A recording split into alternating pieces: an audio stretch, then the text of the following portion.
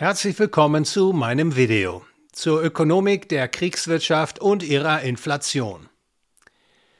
Einleitend ein Zitat vom Königsberger Philosophen der Aufklärung Immanuel Kant.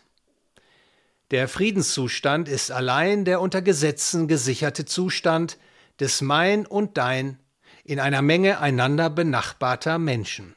Zitat Ende. Der russische Präsident Wladimir Putin scheint die russische Wirtschaft umbauen zu wollen. Die volkswirtschaftliche Produktion wird per Staatseingriff zusehends auf Waren ausgerichtet, die für die Kriegsführung dringend benötigt werden. In der Ökonomik spricht man in diesem Zusammenhang von Kriegswirtschaft. Im ZDF wurde Anfang Februar 2023 die Frage erörtert: Braucht Deutschland eine Kriegswirtschaft? Die Diskussion um diese Frage wurde auch beispielsweise von Wolfgang Ischinger, früherer Top-Diplomat und langjähriger Chef der Münchner Sicherheitskonferenz, thematisiert. Manfred Weber, Vizechef der bayerischen CSU, wurde zitiert mit den Worten: Wir brauchen, auch wenn der Begriff kein einfacher ist, eine Art Kriegswirtschaft in der EU, um Stabilität und Sicherheit gewährleisten zu können. Zitat Ende. Aus rein ökonomischer Sicht hätte die Einrichtung einer Kriegswirtschaft vor allem für die Volkswirtschaften des Westens überaus tiefgreifende Folgen. Es gibt dabei vor allem zwei Aspekte, die in diesem Zusammenhang von ganz besonderer Bedeutung sind. Erstens die Einführung einer allgemeinen Wehrpflicht und zweitens die Art und Weise, wie die Kriegswirtschaft finanziert wird. Wie die nachfolgende rein ökonomische Betrachtung deutlich machen wird, können beide Aspekte zu einer zunehmenden Abkehr von marktwirtschaftlichen Grundlagen führen, die wiederum Wohlstand und Freiheit der Bürger und Unternehmer in ganz erheblichem Maße einschränken kann. Beginnen wir mit Überlegungen zur Wehrpflicht. Noch gegen Ende des 19. Jahrhunderts war der Heereskrieg die vorherrschende Kriegsform. Das bedeutete, dass die Kriegshandlungen im Grunde auf die Söldnerheere beschränkt waren. Die Zivilbevölkerung nahm nicht aktiv am Kriegsgeschehen teil. Man unterschied vielmehr zwischen kämpfenden Soldaten, den sogenannten Kombattanten, und den nicht kämpfenden Bürgern, den Nichtkombattanten. Zwar wurde bei Heereskriegen die Zivilbevölkerung leider nicht selten ebenfalls in Mitleidenschaft gezogen. Indem sie besteuert, ihr Hab und Gut geschädigt, sie nicht selten auch Opfer von Gewaltausbrüchen wurde. Aber es gab dennoch die allseits anerkannte Trennung zwischen Kombattanten und Nichtkombattanten. Das änderte sich mit der Idee, der Krieg solle nicht mehr nur Angelegenheit zwischen den kriegsführenden Söldnerheeren sein, sondern er solle alle Personen angehen, die nur irgendwie als für den Krieg tauglich befunden wurden. Die alles verändernde Idee war die Einführung der allgemeinen Wehrpflicht. Das bedeutet, dass der Staat zunächst nur einen Teil der wehr- und kriegsfähigen Personen einzieht und für die Kriegsführung schult. Doch dabei bleibt es nicht im Ernstfall. Man denke hier beispielsweise an die Geschehnisse im Ersten und Zweiten Weltkrieg. Immer mehr wehr- und kriegstaugliche Männer wurden eingezogen. Dadurch wurden die Arbeitskräfte im Hinterland, die zur Versorgung von Armee und Zivilbevölkerung erforderlich waren, zusehends knapp. Daraufhin begann der Staat bzw. die Militärführung nicht nur zwischen kriegstauglichen und nicht kriegstauglichen zu unterscheiden, sondern auch zwischen abkömmlichen und unabkömmlichen Bürgern. Die für die Versorgung der Armee unabkömmlichen Männer wurden nicht in die Kampftruppen eingereiht, sondern blieben zu Haus, und die als abkömmlich eingestuften Männer zogen in den Krieg. Die Militärführung verfügte damit unmittelbar über die Verwendung und Einteilung der Arbeitskräfte. Diese Aufgabe erfüllte also nicht mehr das Zusammenspiel von Angebot und Nachfrage im freien Arbeitsmarkt. Doch damit nicht genug. Denn eine allgemeine Wehrpflicht will jeden, der zum Krieg als tauglich angesehen wird, zum Krieger machen. Daher wird die Militärführung bald befehligen, dass einige der Arbeiten im Hinterland, die bislang von unabkömmlichen wehr- und kriegstauglichen Männern wahrgenommen wurden, auch von den bislang als nicht kriegstauglich angesehenen Personen, Frauen, Alten, Kranken, Schwachen, Kindern übernommen werden. Der Anteil der für die Kriegshandlungen Abkömmlichen an der Gesamtbevölkerung steigt. Und entsprechend nimmt der Anteil der für die Kriegshandlungen Unabkömmlichen ab.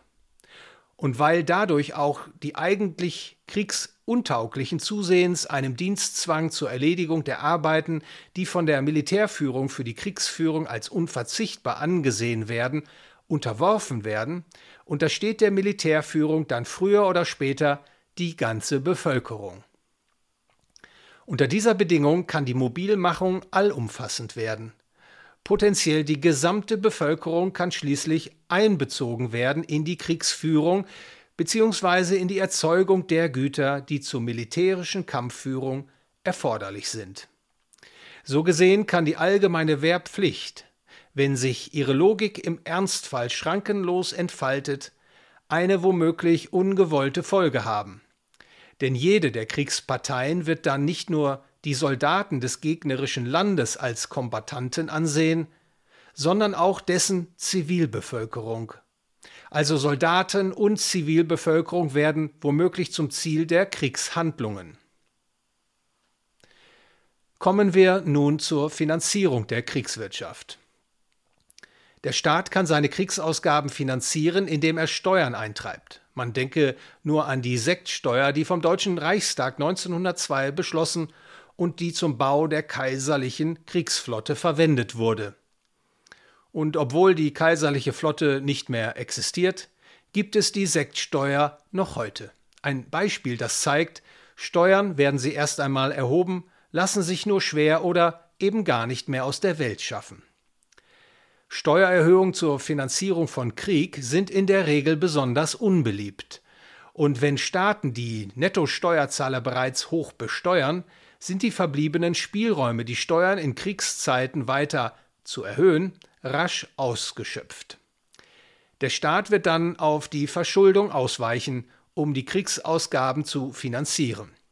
Wenn die Menschen Vertrauen haben in die Bereitschaft und die Fähigkeit des Staates, seine Zins- und Tilgungspflichten nachzukommen, dann werden sie auch bereit sein, ihm ihr Geld gegen einen Zins zu leihen. Für beide Seiten scheint das ein vorteilhaftes Geschäft zu sein. Private Sparer verleihen ihr Geld freiwillig, gewinnbringend an den Staat. Und der Staat bekommt Geld, ohne dafür unmittelbaren Zwang ausüben zu müssen. Wenn allerdings die Verschuldung des Staates bereits sehr hoch ist, wenn sich auf den Kapitalmärkten bereits Zweifel an seiner Kreditwürdigkeit zeigen, dann schwindet die Möglichkeit für den Staat, sich auf den Kreditmärkten zu bezahlbaren Zinsen neues Geld beschaffen zu können. Der Staat wird sich dann an seine Zentralbank wenden. Sie erhält den Auftrag, neu ausgegebene Staatsanleihen zu kaufen und sie mit neu geschaffenem Geld zu bezahlen. Es handelt sich dabei de facto um nichts anderes als Geldschaffen aus dem Nichts. Die Vermehrung der Geldmenge treibt die Güterpreise in die Höhe. In Kriegszeiten umso mehr, weil ja das Angebot von Konsum- und Produktionsgütern sich meist zusehends verknappt. Die Folge ist Güterpreisinflation. Die Geldmengenvermehrung, die die Kaufkraft des Geldes herabsetzt, ist nichts anderes als eine Inflationssteuer, mit der die Bevölkerung zur Kriegsfinanzierung zur Ader gelassen wird. Die Inflation der Güterpreise sorgt jedoch nicht nur für verschärfte wirtschaftliche und finanzielle Bedrängnis und Not bei der Mehrzahl der Bevölkerung. Sie führt vor allem auch zu Rufen nach mehr Staat. Der Staat solle die durch die Inflation verursachten Missstände lindern, durch Mindestlöhne, Mietpreisbremsen, Höchstpreise für Transport und Energie sowie zunehmende Umverteilung von Einkommen und Vermögen. Es ist unschwer zu erkennen, dass dadurch die wenigen verbliebenen Elemente des freien Marktes auch noch ausgeschaltet werden. Der Volkswirtschaft gehen daher zusätzlich zu den Kosten der Kriegsführung die Potenziale zur Vermehrung ihres Wohlstandes verloren. Die Inflationspolitik, auf die der Staat in Kriegszeiten versucht ist zurückzugreifen, ist aus einem weiteren Grund höchst problematisch. Sie erleichtert es dem Staat, den Bürgern und Unternehmern die Kosten der Kriegsführung auferlegen zu können, und sie schmälert deren Widerstand gegen den Krieg. Die Vermehrung der Geldmenge aus dem Nichts scheint schließlich niemandem etwas wegzunehmen. Im Vergleich zu einer Erhöhung der Mehrwert- und/oder Einkommenssteuer. Und folglich bleibt auch der Widerstand in der Öffentlichkeit gegen die Kriegswirtschaft gering. Die Ursache der Inflation lässt sich gleichzeitig meist gut verschleiern. Man verweist auf andere Faktoren, die die Inflation verursachen, die aber leider nicht im eigenen Einflussbereich des Staates liegen. Das wiederum erlaubt es der Regierung, den Angriffs- oder Verteidigungskrieg länger und härter zu führen, als es der Fall wäre, wenn die breite Bevölkerung nicht über die wahren Kosten, die die Kriegsführung hat, hinweggetäuscht würde. In diesem Zusammenhang führt die inflationäre Geldmengenvermehrung zu einer besonders bedrückenden Folge: der alles beflügelnden Kriegskonjunktur, in der so mancher den Kriegsfortgang zu akzeptieren beginnt. Gäbe es keine Geldmengenvermehrung, wäre sofort offensichtlich, dass die erhöhte Nachfrage nach Kriegsgütern die Nachfrage nach Konsum- und Produktionsgütern zurückdrängt. Es stellt sich eine unübersehbare Verschlechterung der materiellen Versorgung für die breite Öffentlichkeit ein. Wenn aber die Kriegsproduktion mit der Ausgabe von neuem Geld finanziert wird, dann ändert sich das Bild. Die Nachfrage nach Kriegsgütern verdrängt zunächst nicht die Produktion anderer Waren, sondern sorgt für eine Sonderkonjunktur, führt die Volkswirtschaft in eine Überauslastung. Die Geschäfte der Firmen laufen gut, die Lage auf dem Arbeitsmarkt sorgt für eine hohe Beschäftigungslage, zumal viele Männer, die zur Front eingezogen werden, am Arbeitsplatz fehlen und Forderungen nach höheren Löhnen durchsetzbar werden.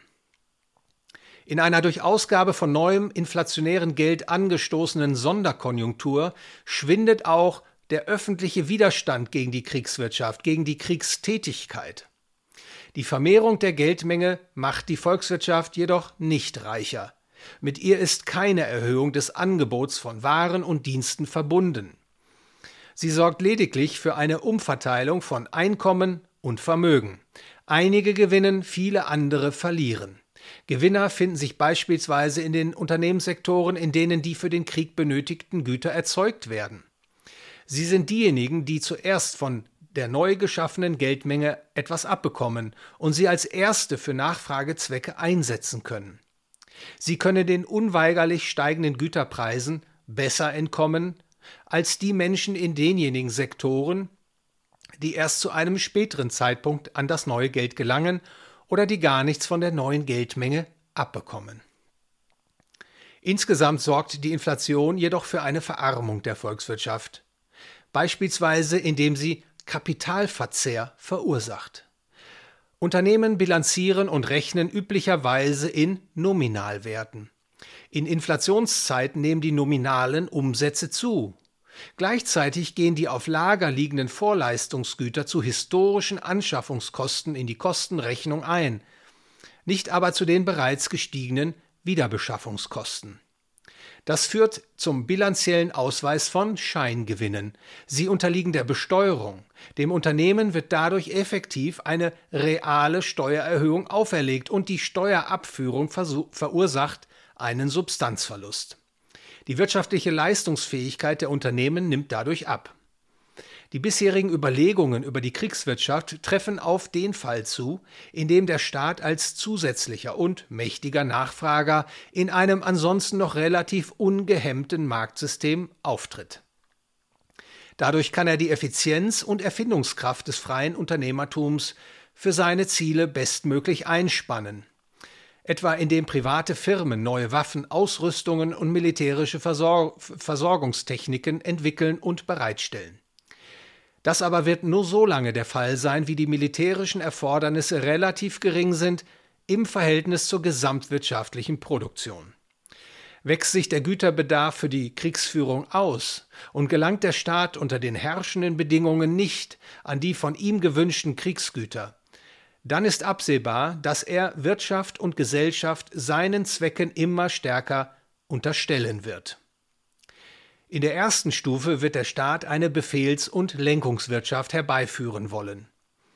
Das heißt im Kern, der Staat belässt den Unternehmern das Eigentum an ihren Produktionsmitteln, also den Vorprodukten, Werkzeugen, Produktionsstätten etc. Gleichzeitig diktiert er ihnen jedoch, was, wann, wie und in welcher Menge zu produzieren ist und wie hoch die Löhne auszufallen haben, in welcher Höhe Dividenden gezahlt werden dürfen etc. Die Unternehmer sind nur noch rechtlich formal Eigentümer ihrer Produktionsmittel. Wirtschaftlich gesehen sind sie zu Befehlsempfängern degradiert, die von staatlicher Obrigkeit bestimmte Betriebsführer sind. Die Möglichkeit, unter den gegebenen Bedingungen noch Gewinn erzielen und das Einkommen erhalten zu können, hält jedoch die Anreize für die Firmeninhaber aufrecht, so effizient wie eben möglich weiter zu produzieren. Der Schritt von der Befehls- und Lenkungswirtschaft in den Kriegssozialismus ist dann nur noch ein ganz kleiner. Er wird dann vollzogen, wenn der Staat die Firmeneigentümer enteignet, ihre Firmen verstaatlicht. In der Befehls- und Lenkungswirtschaft haben die Marktpreise ihre volkswirtschaftliche Funktion, knappe Ressourcen in die dringendsten Verwendungen zu lenken, bereits weitestgehend eingebüßt. Das Bestehen des Privateigentums hält jedoch die Firmen an, mit den knappen Mitteln bestmöglich zu wirtschaften. Weil aber die Marktpreise bereits in ihrer Signalfunktion stark beeinträchtigt sind, ist das Chaos in der Wirtschaftsrechnung bereits vorprogrammiert. Das heißt, Fehlinvestitionen, nicht realisierbare Produktionsvorhaben sind an der Tagesordnung. Wenn der Staat dann auch noch die Firmen nach und nach verstaatlicht, ihre Eigentümer enteignet, dann wird nach und nach der Sozialismus errichtet, so wie er in ökonomischen Lehrbüchern richtigerweise auch definiert wird. Sozialismus ist ein Wirtschaftssystem, in dem die Produktionsmittel verstaatlicht sind. Spätestens dann machen sich auch alle wirtschaftlichen Defekte, die die Ökonomik am Sozialismus festgestellt hat, unvermindert bemerkbar. Spätestens dann gehört der Mangel für die Bevölkerung zur tagtäglichen Erfahrung. Man sollte auch das Argument sorgfältig abwägen, dass ein Kriegssozialismus nur von vorübergehender Dauer sei, dass er wieder beendet wird, sobald die Notlage vorbei ist. Er sei eben nur eine Übergangswirtschaft. Denn man muss in Rechnung stellen, dass sich mitunter Beharrungskräfte zeigen werden, die sich gegen einen Rückbau des Kriegssozialismus aussprechen. Viele Unternehmen würden Aufträge und Gewinne verlieren, viele Arbeitnehmer ihre Arbeitsplätze und Einkommen, viele ihren Einfluss in Regierung und Bürokratie. Je weiter die Kriegswirtschaft, der Kriegssozialismus fortgeschritten waren, je länger sie angedauert haben, desto höher werden auch die volkswirtschaftlichen Kosten ausfallen, sie zu beenden und zu normalen Verhältnissen zurückzukehren. Die voranstehenden Gedanken mögen genügen, um zu verdeutlichen, welche ökonomischen Probleme und Kosten eine Kriegswirtschaft nach sich zieht, die zusätzlich zum akuten menschlichen Leid entstehen, die kriegerische Auseinandersetzungen zwischen Staaten immer zur Folge haben. Das Grundübel ist der Krieg. Ihn gilt es zu verhindern und dort, wo er ausgebrochen ist, so rasch wie möglich zu beenden. Dass dabei der eine den anderen besiegt, wird aber nicht ausreichen, Frieden dauerhaft in die Welt zu bringen. Das wusste bereits der Königsberger Philosoph Immanuel Kant, wie das Zitat am Anfang dieses Videos verdeutlicht hat. Der Ökonom Ludwig von Mises drückte es so aus, Zitat: Den Aggressor zu besiegen ist nicht genug, um ewigen Frieden zu schaffen. Die Hauptsache ist die Ideologie zu verwerfen, die den Krieg heraufbeschwört. Zitat Ende. Und an dieser Stelle verweise ich auf mein Video Staat und Krieg vom 7. März 2022. Vielen Dank für Ihre Aufmerksamkeit. Wenn Ihnen das Video gefallen hat, bitte liken und teilen Sie es, läuten Sie die Glocke und ganz wichtig, folgen Sie meinem Kanal.